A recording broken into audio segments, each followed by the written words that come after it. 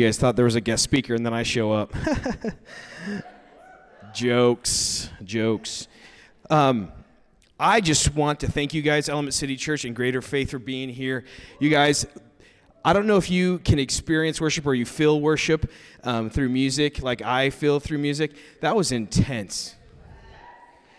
And I was praying. We drove from California this morning, and I started praying as soon as we get in the car that the Spirit would move in power and in might through Jamie and his word and us as a congregation of people of God's kingdom.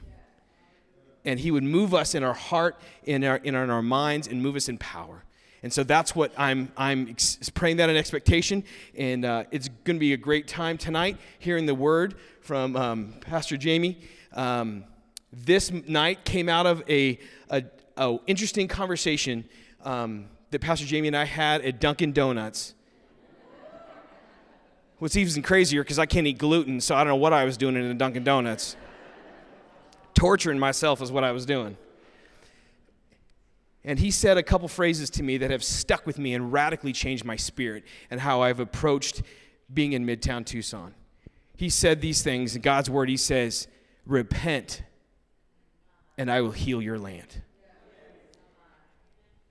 That stung in a good way. And I believe tonight, and Jamie being here and Greater Faith being here, is a benchmark altar we're putting here at this church and here in God's kingdom in Midtown so that he can heal our land. And so I want you to just open our hearts and open our minds in ways that you may not been able to do before. But just pray, God, just move me, just stir me, shape something new in me. And then as we walk out of here tonight, we're going to be changed because we've experienced the Spirit. Jamie, come bring.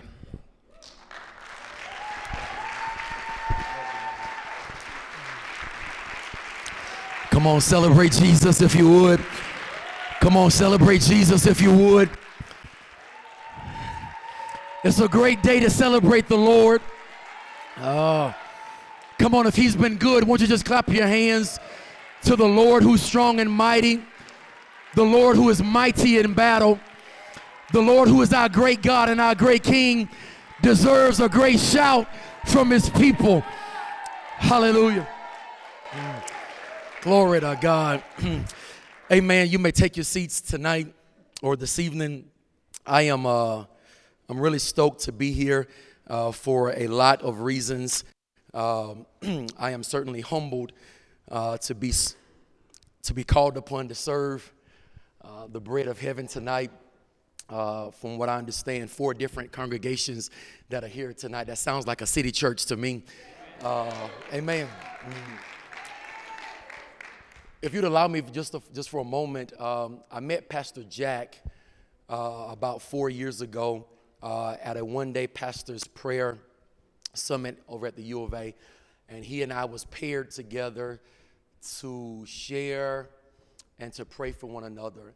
And as he and I sat overlooking the Wildcat Stadium there, I didn't know it at that time, but I shared with him some of the most broken areas of my life and things that I had come through and was still coming out of.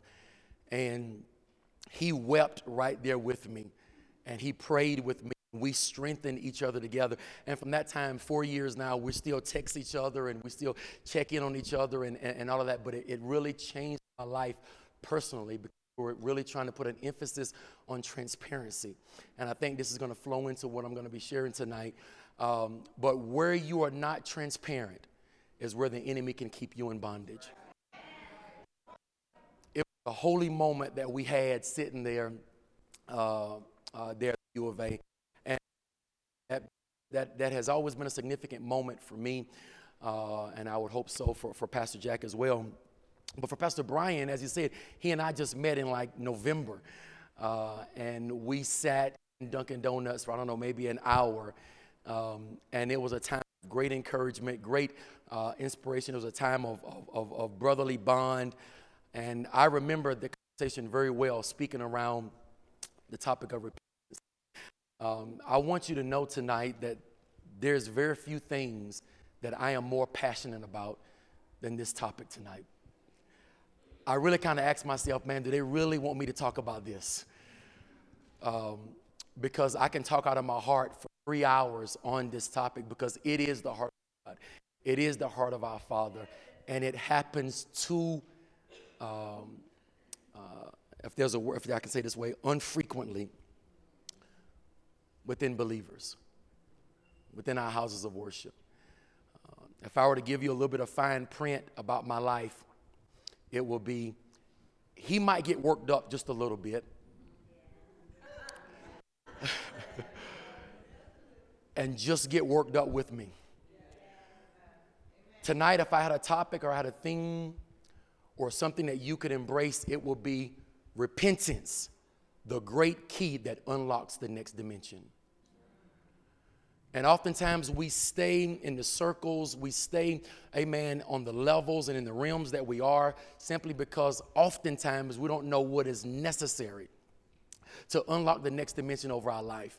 And I'm going to tell you tonight, that next dimension, it is held up because of a lack of repentance. The average person struggles with saying, I'm sorry. The average person. Just for a lot of us, we were raised up, trained, or had examples in front of us. If you apologize, that means that means it's your fault. That means you're a wimp. That means you're not a real man, or you're not this. Don't ever apologize. And for many of us, especially men, we were raised up so hard. And now we get married and we have a wife and we have children that we're responsible for and that God has entrusted to us. And we can't even say I'm sorry to our child. Nonetheless, to our mate. How many marriages right now could still be together if the man or the woman knew the power of repentance? Do you know that most people that are divorced in our world today still love each other? My grandparents, not proud of this, but my grandparents got divorced after 36 years of marriage. 36 years of marriage, and they live about a mile apart from each other in South Carolina. My mom and my dad got a divorce after 18 years of marriage. And I know that my mama still loved my daddy and that my daddy still loved my mama. I knew it. I know it and I knew it. But they didn't understand the power of repentance and the power of forgiveness. Sisters, we've come to know Christ because of this very principle. And for a lot of people, that was a one-time deal. I said I'm sorry when I got saved. I asked the Lord to forgive me when I got saved. And it has never been habitual since then. Whatever it took us to get saved, which we know the grace of God. The scripture says to us, amen, that with the heart, amen, man believes unto righteousness, and with the mouth confession is made unto salvation. Romans 10:9. That is a powerful, powerful text. And God said, you know what? I need you to confess. Your confession works with my grace. My grace draws your confession out of you. My grace, God says, draws confessions out of you. Tonight, we're going to reach another realm of maturity because we're going to understand the significance of repentance. Godly repentance. It's much more than just saying, I'm sorry. It's much more than just saying, my bad. Oh, I didn't mean to do that. It starts there, but it certainly doesn't end there.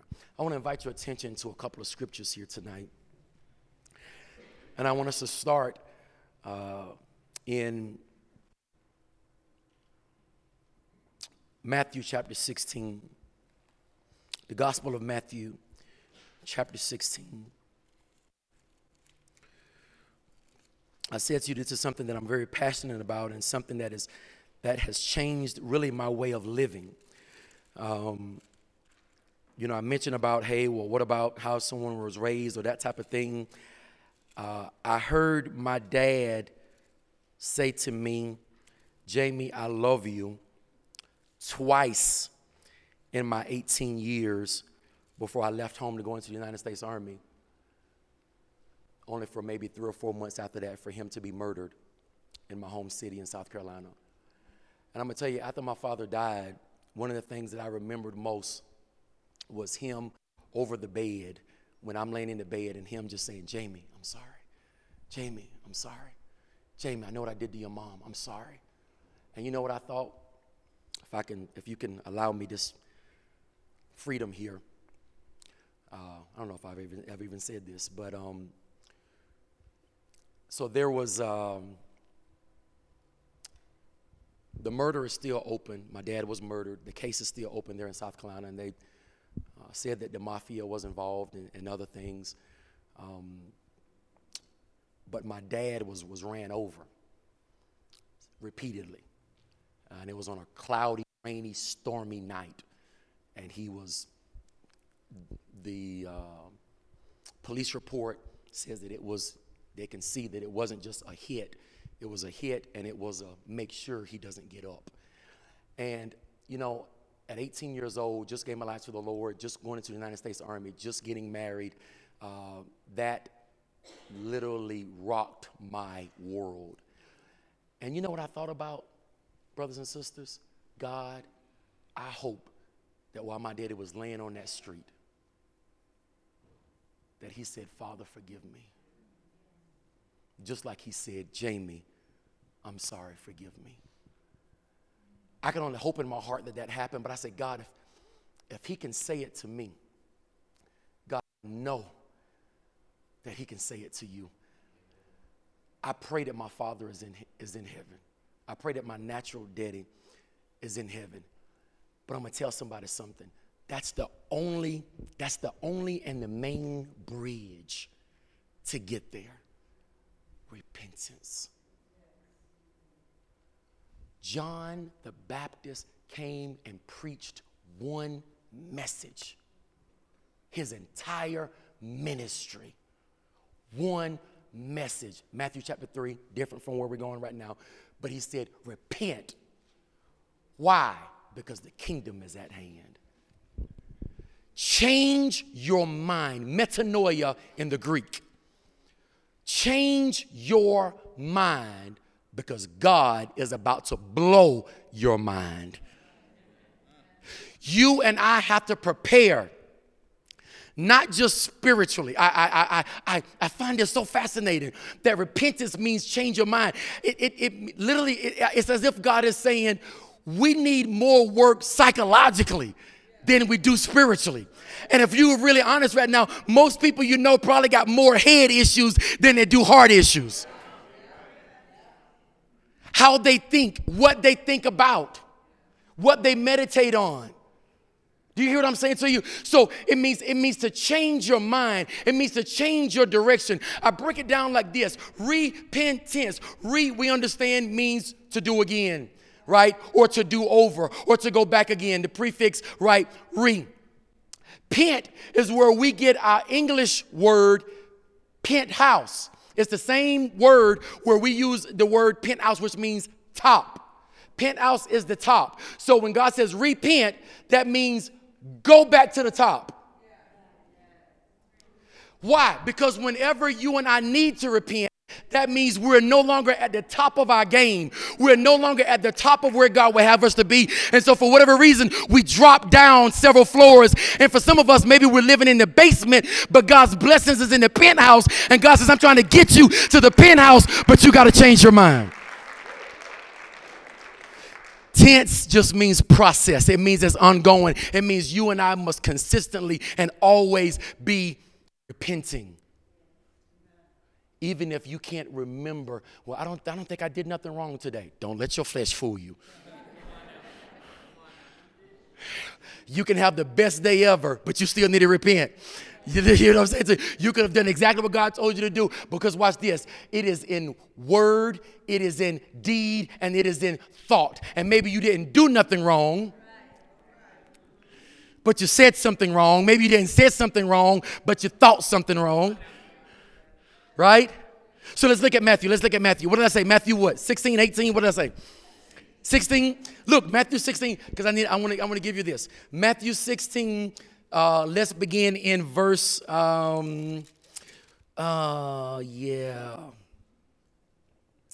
let's maybe go into verse 14. No. Yeah. 13. So when Jesus came to the region of Caesarea Philippi, he asked his disciples, saying, who do men say that I am, who do men say that I, the Son of Man, am? So they said, some say John the Baptist, some say Elijah, others Jeremiah, one of the prophets. He says to them, but who do you say I am? Simon Peter stepped out and said, you are the Christ, the Son of the living God. Jesus immediately answered and said to him, blessed are you, Simon, son of Jonah, for flesh and blood have not revealed this to you. Right? Flesh and blood has not revealed this to you, but my Father who is in heaven. And I also say to you that you are Peter. And upon this rock I shall build my church, and the gates of hell will not prevail against it. And I will give to you the keys. I'm sorry, Eric, come here. I will give to you the keys. Take this one off of there if you would, please, sir. I will give unto you the keys of the kingdom of heaven. And whatever you bind on earth will be bound in heaven, and whatever you loose on earth will be loosed in heaven. Now, this is very, very, very important for you to understand. He said, I will give you the keys, plural, to the kingdom of heaven. And I'm going to tell someone tonight, repentance is not a key. It is a great key that unlocks upward mobility. Natural keys open up horizontal dimensions. Keys of the kingdom open up dimensions above us. I don't know about you, but I got enough doors opening on my level. I need things to open above me. I need things to open beyond my reach. I need things to open, amen, beyond, amen, my intelligence, beyond my education, beyond my ability. And I'm telling someone tonight, a great key. If you're like me, when I first got saved, I wanted to know, what keys are these? Jesus, if you're telling me that you gave us the keys, amen, of the kingdom, in another place, the keys of death, hell, and the grave, and I think Revelation says the keys of Hades, said that I've given you these keys. What does that mean? That means you get to unlock death. When death is trying to take your family member out or take you out, Jesus said, I've given you a key. I need you to pray in Jesus' name. And the prayer of faith, the Bible says, will save the sick. That's a key. Repentance, this kind of looks like, I wish I can tell you that this fits in my house someplace, but it doesn't. But this kind of looks like it would open like a castle door. I mean, this just kind of, this ain't no, get in the Honda key, praise God. If you got a Honda, praise God, amen. But this this key looks like it's going to unlock something that I might even be a little afraid of what's on the other side. Why? Because eyes haven't seen, ears haven't heard, neither have it entered into the heart of those the things that God has in prepared for us. And I'm going to tell somebody, it takes the keys of the kingdom to be able to open them, and repentance is one of them. I chose to start that way tonight because I want you to understand that repentance is not a religious act. Asking for forgiveness. 3 powerful words. I am sorry. Please forgive me. I was wrong. Those words can restore families in a moment. Those words you can have generations of hate and bitterness. You can have generations of discord and division. And all it takes is somebody that will say, I'm going to stand up to represent my family and say, I'm sorry. We wronged you.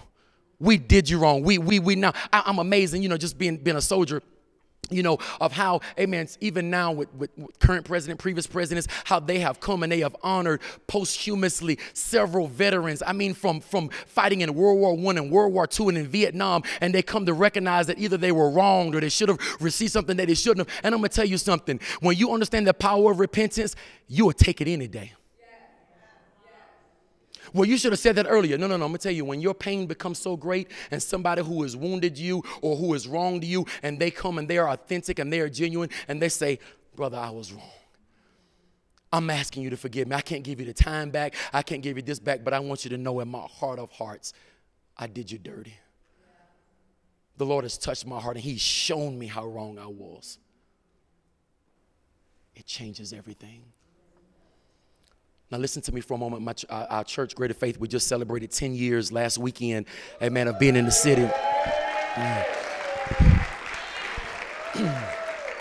10 years. And I'm grateful to have many of our staff and our leaders that are here with us today with my wife and my daughters. I know a lot of wonderful people in this city. And I'll be honest with you, I probably know more hurt people than I do healed people. I don't know if you would say the same. I know more people that are in need of God's forgiveness and that are in need of other people's forgiveness than I do those that are walking around that have no need at all. And what really strikes my heart as being a senior pastor is that there are many pastors that don't even associate with each other. We teach our congregation and our flocks the power of repentance and how we need to get things right and how we need to let things go. And then sometimes it is the pulpit that is the biggest offender. And so we'll say, you need to get along. But then senior pastors don't get along. We need to take care of your brother. Am I my brother's keeper? Yes, you are. Well, what about, amen, those of us that are in senior leadership? Repentance is for everyone. The one holding the microphone, the one that's looking nice and beautiful like all of you are right now. Repentance is for everyone. One of the most powerful moments I've had, my wife and I, in raising our 4 daughters, is when I sat down with my daughters and said, Daddy missed it right here. I'm sorry. If I could do this over, I would do it completely different. I'm not sure what I was thinking when I did that. It seemed like it was right at the time, but it wasn't. How can we make that right? How can we do this differently? Because repentance is not supposed to just be something that we do in church. It should and must become a lifestyle. I ask you if you would now to turn with me, amen, to 2 Corinthians chapter 7. 2 Corinthians chapter 7.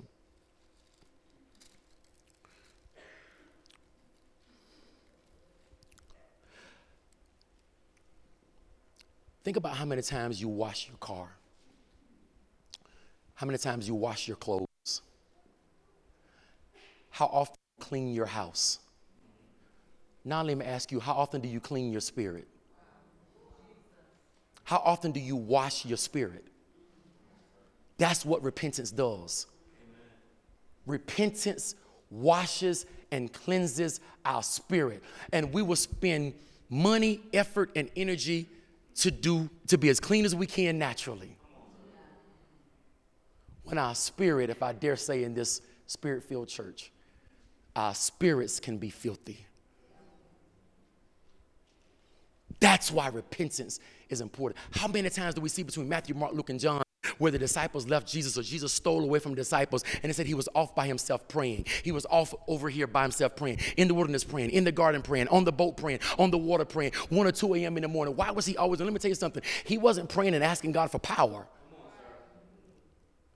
He was giving us an example. The disciples came and said, Lord, teach us how to pray. Teach us how to pray. And just begin to break it down. And in the middle of that prayer, what did he say? Forgive, as I forgive other trespassers. I forgive those that sin against me. God, I'm asking you to forgive me. You cannot conclude your prayer. You cannot say that you have a prayer life when you don't include repentance in that.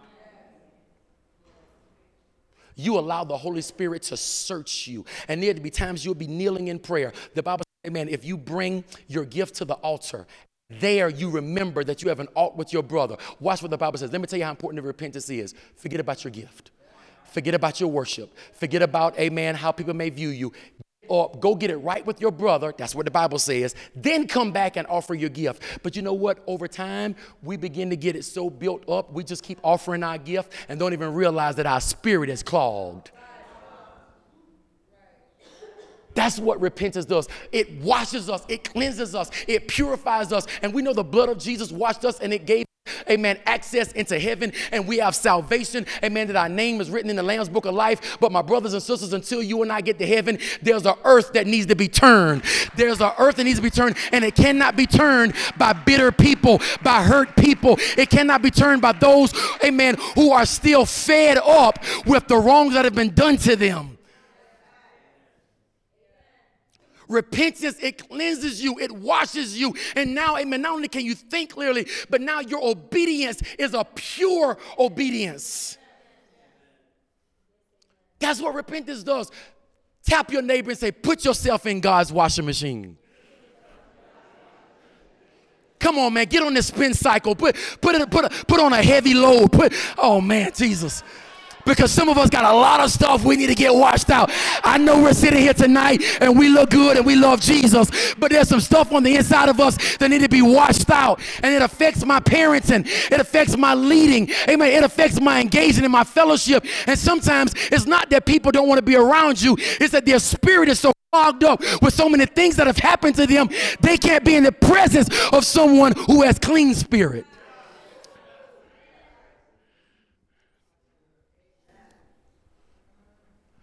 I am fully convinced. Hear what I'm about to say to you right now.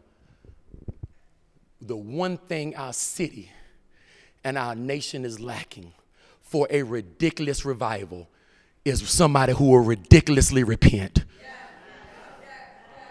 I want you to take that to the bank, what I just said. How many of you, prayer warriors, amen, generals in the faith from years before, generations before, and even now that are crying out every day, Lord, we want your presence. Lord, we want a revival in our city. Lord, we want you to save, amen, the guttermost of the uttermost. Lord, we want you to just sweep through our city. And God says, I've been ready to do that. You're not ready.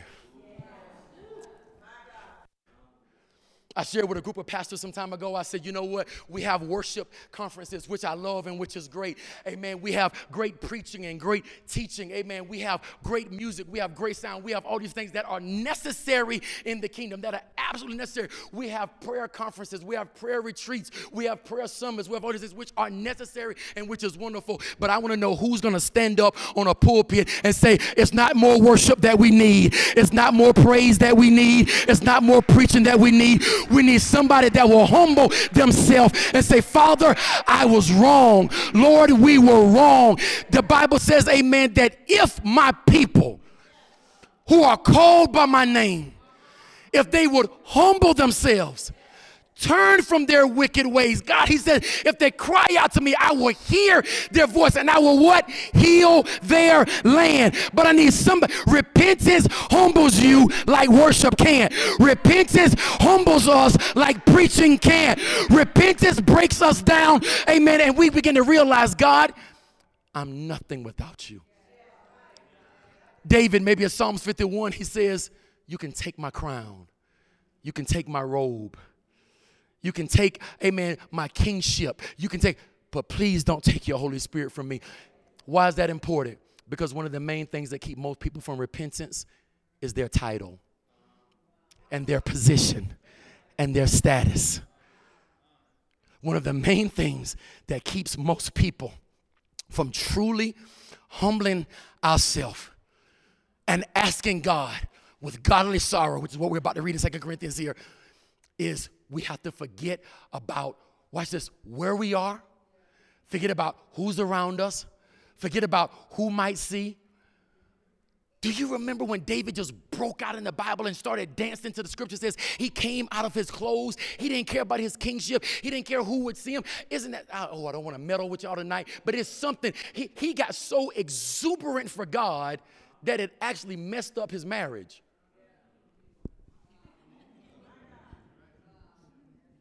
Now just imagine for a moment if one of you just get up and start running around this place. For somebody, your wife or his husband will look at you and say, yeah.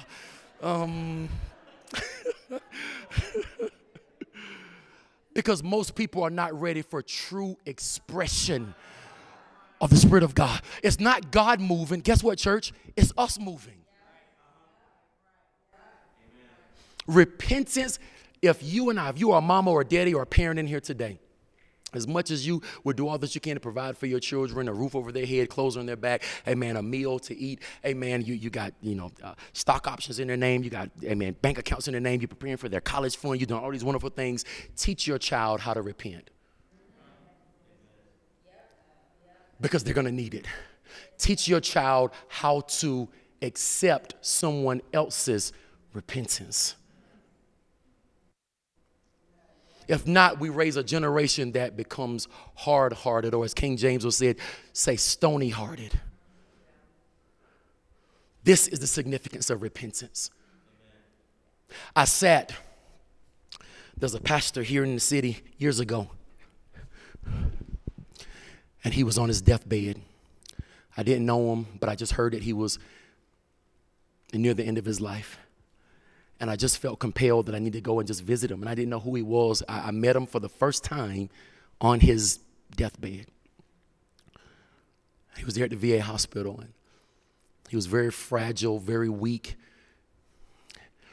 And I just started talking to him, and I said, I don't know if he was even catching what I was saying at the onset. And I said, my name is Jamie Benjamin. I pastor here in the city, my wife and I, and I'm a young man, and I just want to be obedient to what the Lord would have in the city. And I just heard about all the wonderful things that you've done in your church and your ministry. I just want to just come and honor you and just tell you I love you, and I just want to just pray for you and pray with you. And I can feel he was squeezing my hand as I was talking. He couldn't really say much, but he was just squeezing my hand.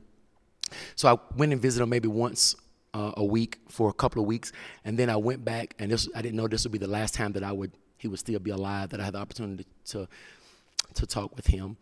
And I said, sir, I don't even know if you can answer this question, but I want to ask it. I said, you've lived a long life. You've pastored a long time. You have a family that loves you and cares for you. I said, what advice would you give a young, at that time, maybe 20-something young man? What would you tell me? What should I be careful about? What should I, just whatever you would say. And he squeezed my hand, barely could get the words out, and he said, repentance. And he said, listen, I don't even want to try to imitate him because it was too much of a holy moment. But he said, don't trust that people are going to just do it. Give them an opportunity to do it. Sit down with your family and say, over the dinner table, maybe in between commercials, you're watching a TV show with your family, in between when they go to a commercial, just mute the TV and say, hey guys, anything we need to repent of right now? Just in between, get delivered in the middle of Black Panther, praise God, whatever. Amen. I'm talking about in the middle of your favorite show, just take 5 minutes, a few moments.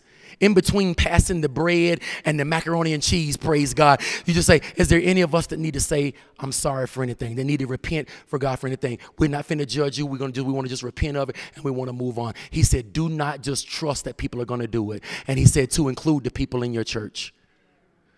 That was, I don't know, maybe 9, 10, 11 years ago. And at least once a month, without being religious with it, and many of the Greater Faith citizens are here, at least once a month, I come up in front of our church right after praise and worship.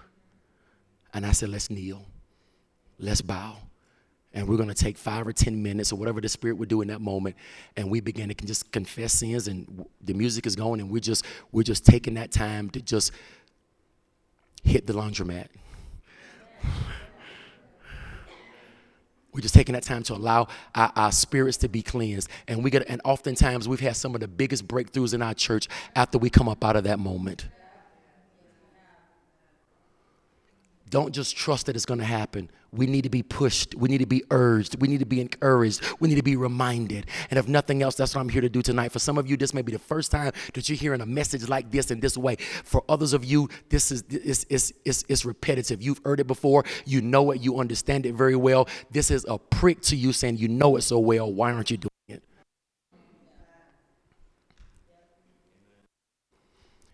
Jesus ministered for 3.5 years, listen to me now, and literally reshaped our entire world. Gifts, signs, wonders, miracles happen in ways in which we've never seen. Why? Why did that happen? Because somebody came before him and said, repent. The reason we don't have many miracles in our church is because nobody's came up beforehand and said, let's repent.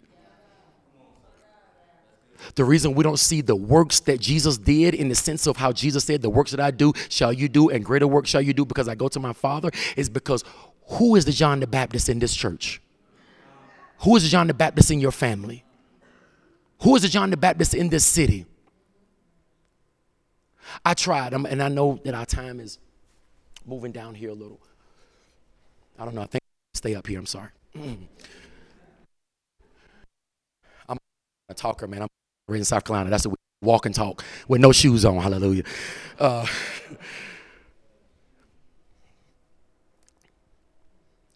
John preached one message, and he said, repent. Where's the Greek? Where's the theology? Where's the substratum of the scriptures? Repent, for the kingdom of heaven is at hand. Change your mind, because God is about to show up. If that's true,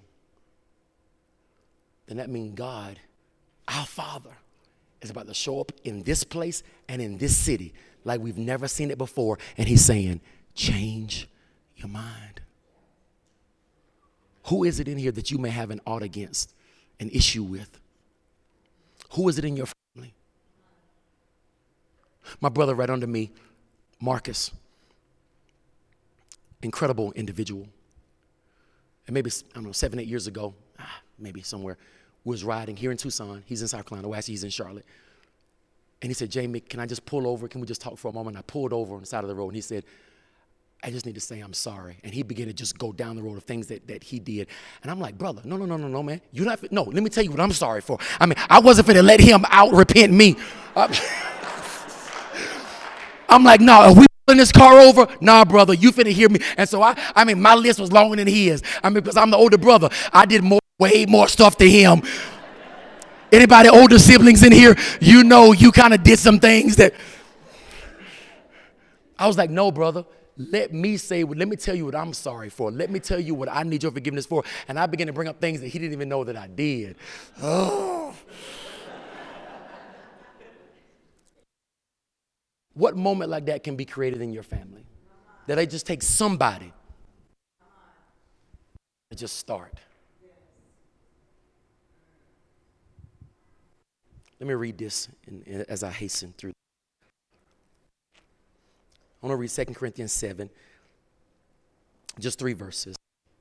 2 Corinthians 7, 3 verses, 8 through 10. He says, for even if I made you sorry with my letter, this is all right into the church at Corinth. He said, even if I made you sorry with my letter, I do not regret it, though I did regret it. For I perceive that the same epistle made you sorry, though only for a while. Now I rejoice not that you were made sorry, but that your sorrow led to repentance. For you were made sorry in a godly manner, that you might suffer loss from us in nothing. For godly sorrow produces repentance, leading to salvation, not to be regretted. Godly sorrow. What does that mean? If I just feel bad, it doesn't mean I repented.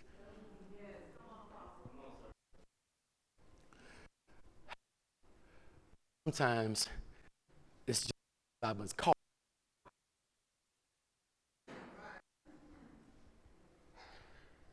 I'm sorry. I never do it again. But the energy that I'm expressing in that moment is out of embarrassment and out of shame. Godly sorrow doesn't have embarrassment with it, and it doesn't have shame with it. Godly sorrow is authentic and genuine. It is literally, if you were to think of the prodigal son, when he was in that hog pen, and the scripture said that he desired to eat the husks that the swine did eat. And the Bible says he came to himself. What happens? Godly sorrow set in. He came to himself. And he said, what am I doing out here? Am I acting like a servant when I'm a son? My father has meat in his house and to spare. You know what I go do? He said, I'm going to get up from here. I have no idea how he made it back to his girls, because the Bible says he was in a faraway country. Your mind, repent. God will make a way for you to get to the place where you need to be at. Oh man, that's good. You just missed a good place right there. He had no money for nothing, but yet some kind of way God opened doors to get his own for him to make things right. Because God is just waiting for some of us to say, I'm ready to make things right. And God will provide a way of it. He will provide. What did he do when he saw his father? He ran to him. He said, Daddy, I'm no more worthy to be your son. Make me as one of your high servants. What does that mean? He forgot about his position, his title, no embarrassment, no shame. That's godly sorrow. Now, I mess with you for a moment because you know how sometimes people pull you off to the side. See, I want to just tell you, if God speaks to you in a moment, you know what's wrong right now in the middle of the sanctuary? What's wrong with somebody getting up and going over to somebody else right now in the middle of the sanctuary and just putting their arm around them and say, you know what, this whole is where we're going to start our restoration process. But you know, man, but what about how people might think about me? Oh, they're recording this. Somebody's going to see me.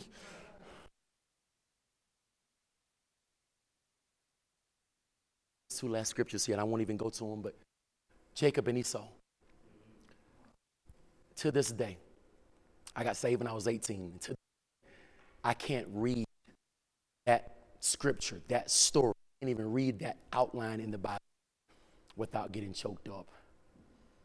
Because you think about two brothers was fighting since they was in their mother's womb. And then all their life, one tricking the other.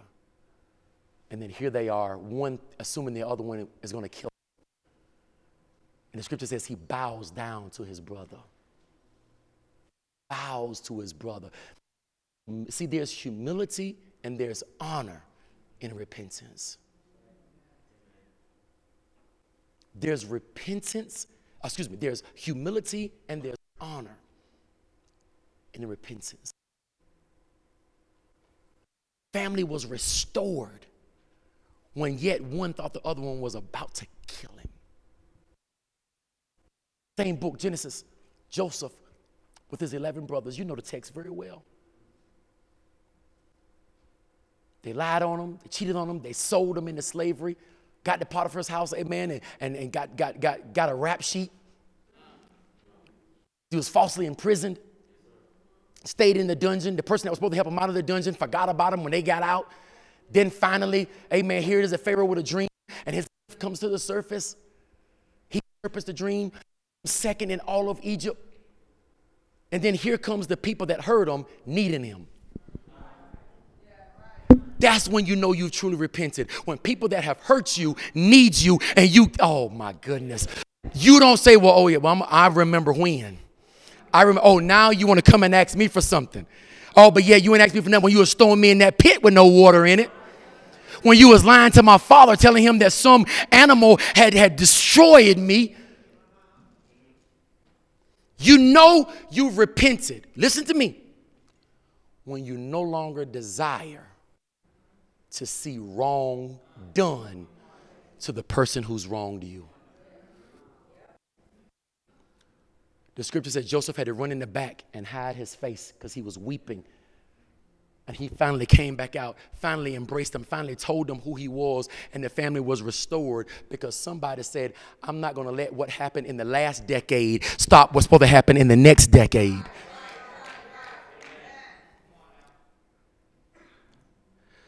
Read this to you.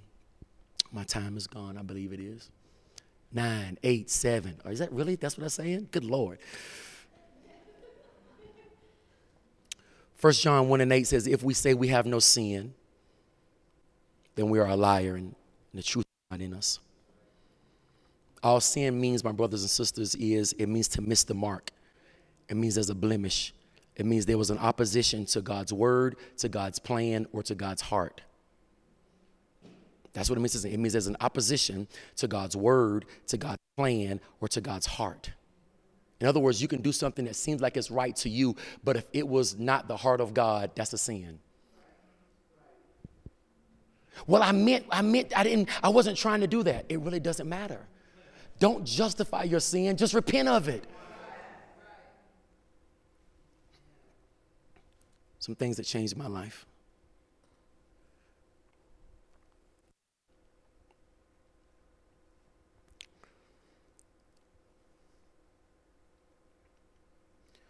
Sometimes we cover up our wounds with our spirituality. The only thing that the devil can hold against you, the only thing that officially counts against you, is the thing which you've not repented of. Anything that I have not repented of, the enemy has a right to hold it against me. The enemy lives in darkness. Whenever I don't repent, I invite darkness.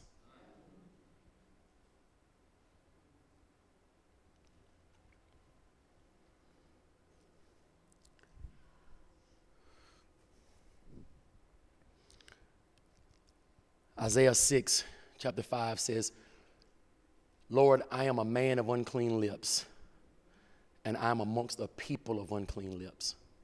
True repentance says I'm going to look at me first and others second.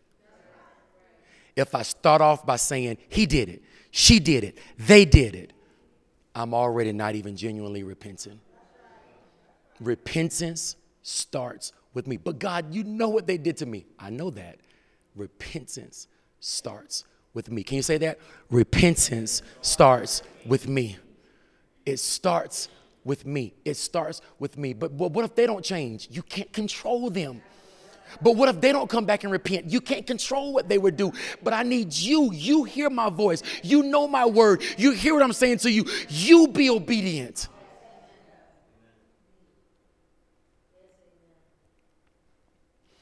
Here's how I want to close. There's a such thing as individual repentance, which is really what we've been talking about most of our time, where we're just individual, you as a man or as a woman, as a boy or girl, son or daughter, it's an individual, where you're just getting something right with God, you're getting something right with another person.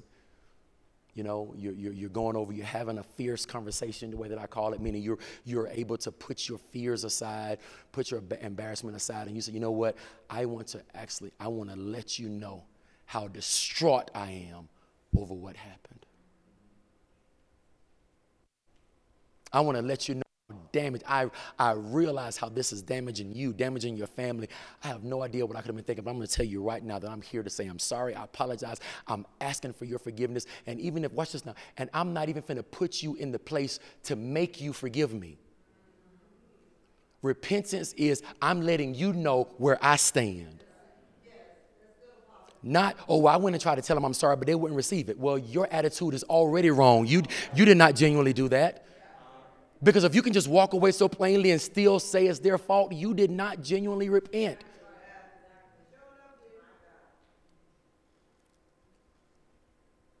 That's individual repentance. You, a spouse to a spouse, a child to a child, a brother to a brother, it's individual. But my brothers and sisters, then there's family repentance.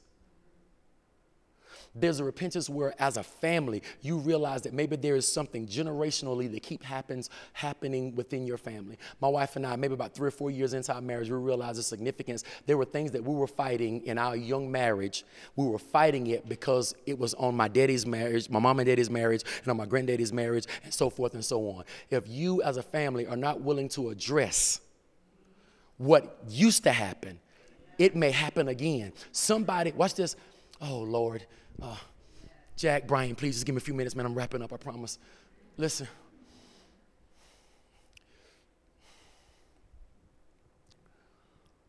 For my family, one of the things that we did was we hid everything. That was a generational curse on my family. Aside from alcoholism, one of the things is we just hide. Whatever happens, don't tell nobody. It's a secret. And the longer those secrets went on, the more it hurt people in my family, to the point that there was almost no repair. And so one of the things that my wife and I had to come to an agreement on is that we've got to be open with each other. We've got to be open with our children. We've got to talk. We've got to communicate, because if not, we're keeping our children in darkness over something that they don't even know. And they've become grown and still fighting these things. And we as a family had to make a decision and had to decide. We're going to be a family of repentance. We're going to be a family of repentance. We're going to be a repentant family. Not one person. We're going to be a repentant family. Isn't that something? Most of us have young children. When they do something wrong, most parents go tell them you're sorry. Go tell them you're sorry. And you know they don't mean it, but they just because you say so. I'm sorry. And it's like, and as adults, sometimes we need somebody to tell us, go tell them you're sorry.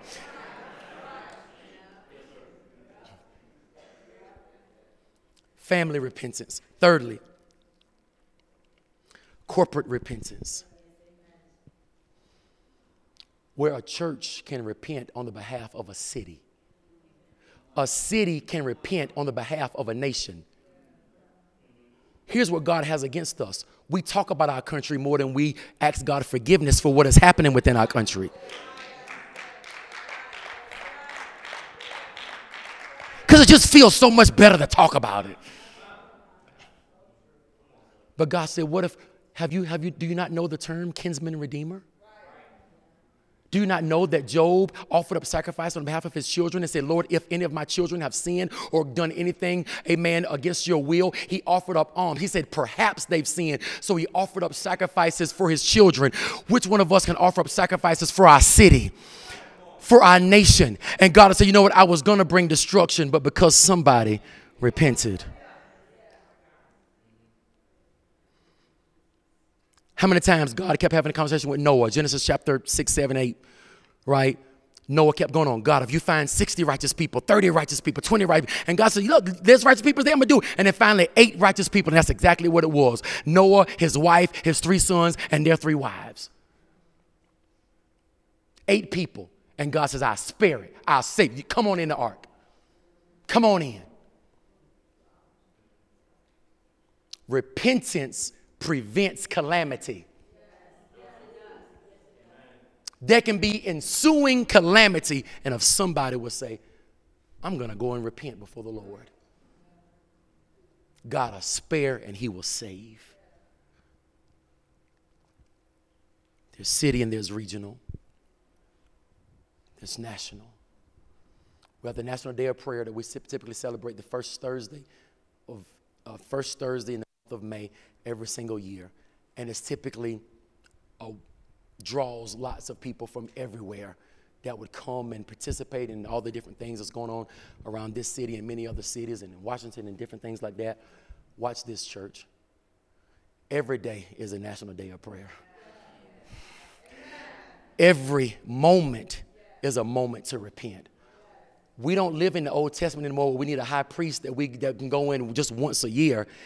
Every moment when the Holy Spirit brings something, I've had people in leadership call me at 1 and 2 in the morning and interrupted my sleep and said, I just need to tell you I'm sorry because I thought about something that happened today.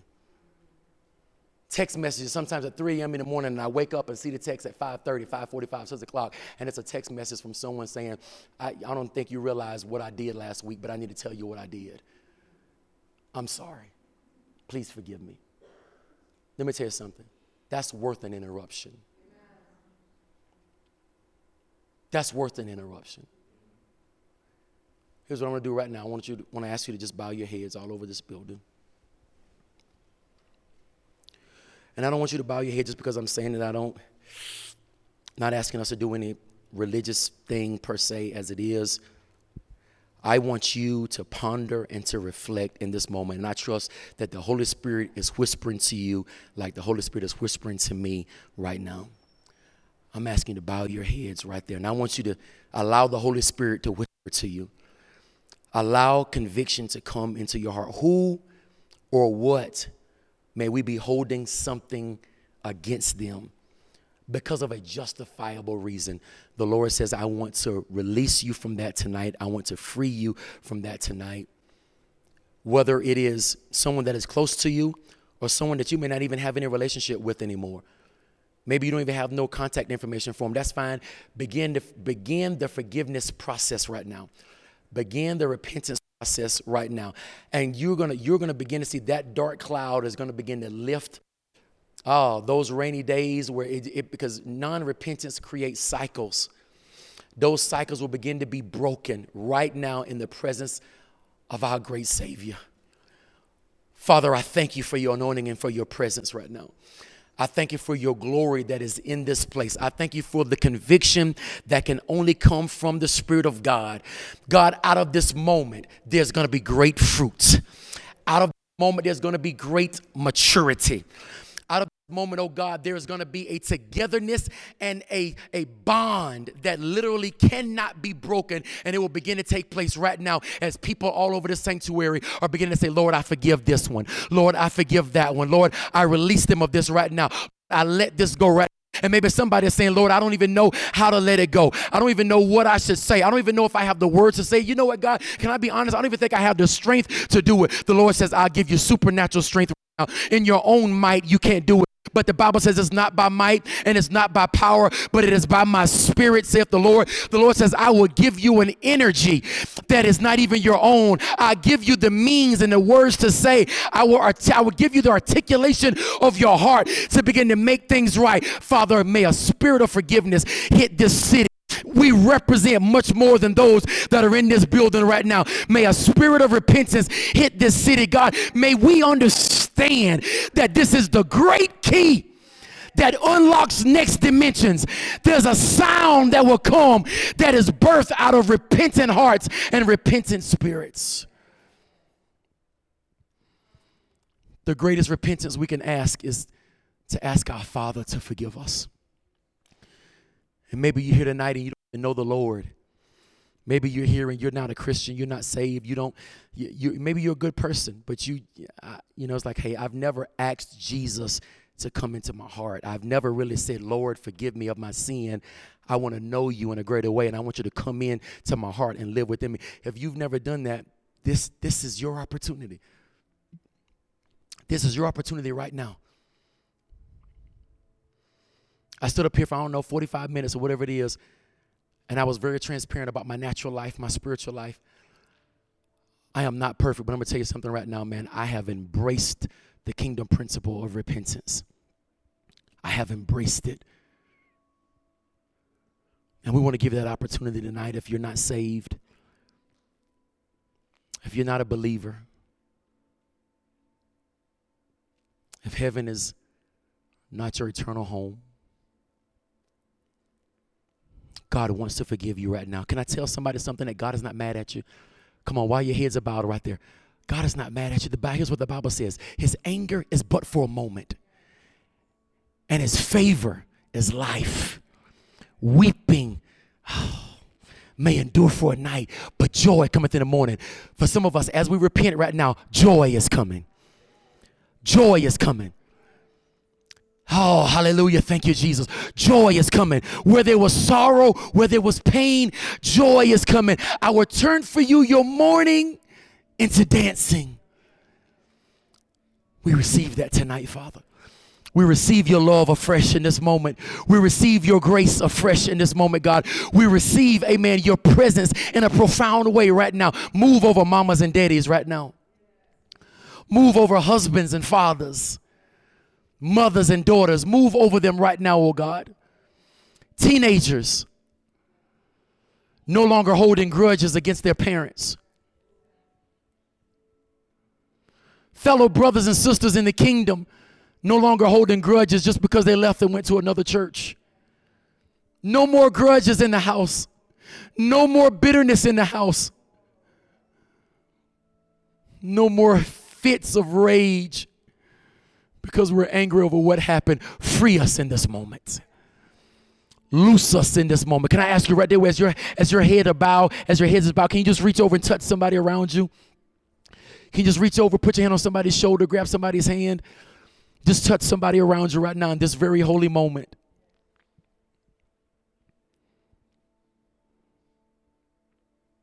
Holy Ghost, bring things to our remembrance right now.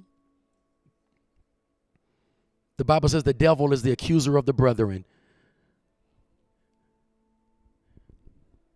When you accuse someone, that's the spirit of the enemy. Let the Holy Spirit reveal to them. Peace to this house, Lord. You said if we walk in a house and that house is worthy, God, to leave our peace in that house. We leave the peace of God in this place. We leave the peace of God in this place. God, may a trail be blazed out of this place today. Where there was lack, may there be abundance. Where there was frustration, may there be clarity. Where your people were overwhelmed, may they now find peace. I bless every marriage in here tonight. Been married for 30 years, or married for 20 years, married for 3 months. I bless your marriage tonight. Every single mom or single dad that's doing the best you can without even having both parents in the home, may God supernaturally reward and bless and move on your behalf in the name of Jesus. I hear the Holy Spirit saying something right now that for some of you, someone that you really want to talk to, that you really want to get things right with, they've already passed on and they're no longer living. And you feel so bad about it. The Lord Jesus says, I ever live to make intercession for you, and that I'm standing in the gap for you. The Lord says, get it right with me, and that means getting it right with them. Where there was emotional pain in this place tonight, God, where there were psychological wounds, great relationship damage that was done, Holy Spirit, may you minister to those places right now in the name of Jesus. All over this place, may you minister to those people right now in the name of Jesus. We give you praise and honor tonight as the band plays and sings. Just stay right here in this place in the name of Jesus.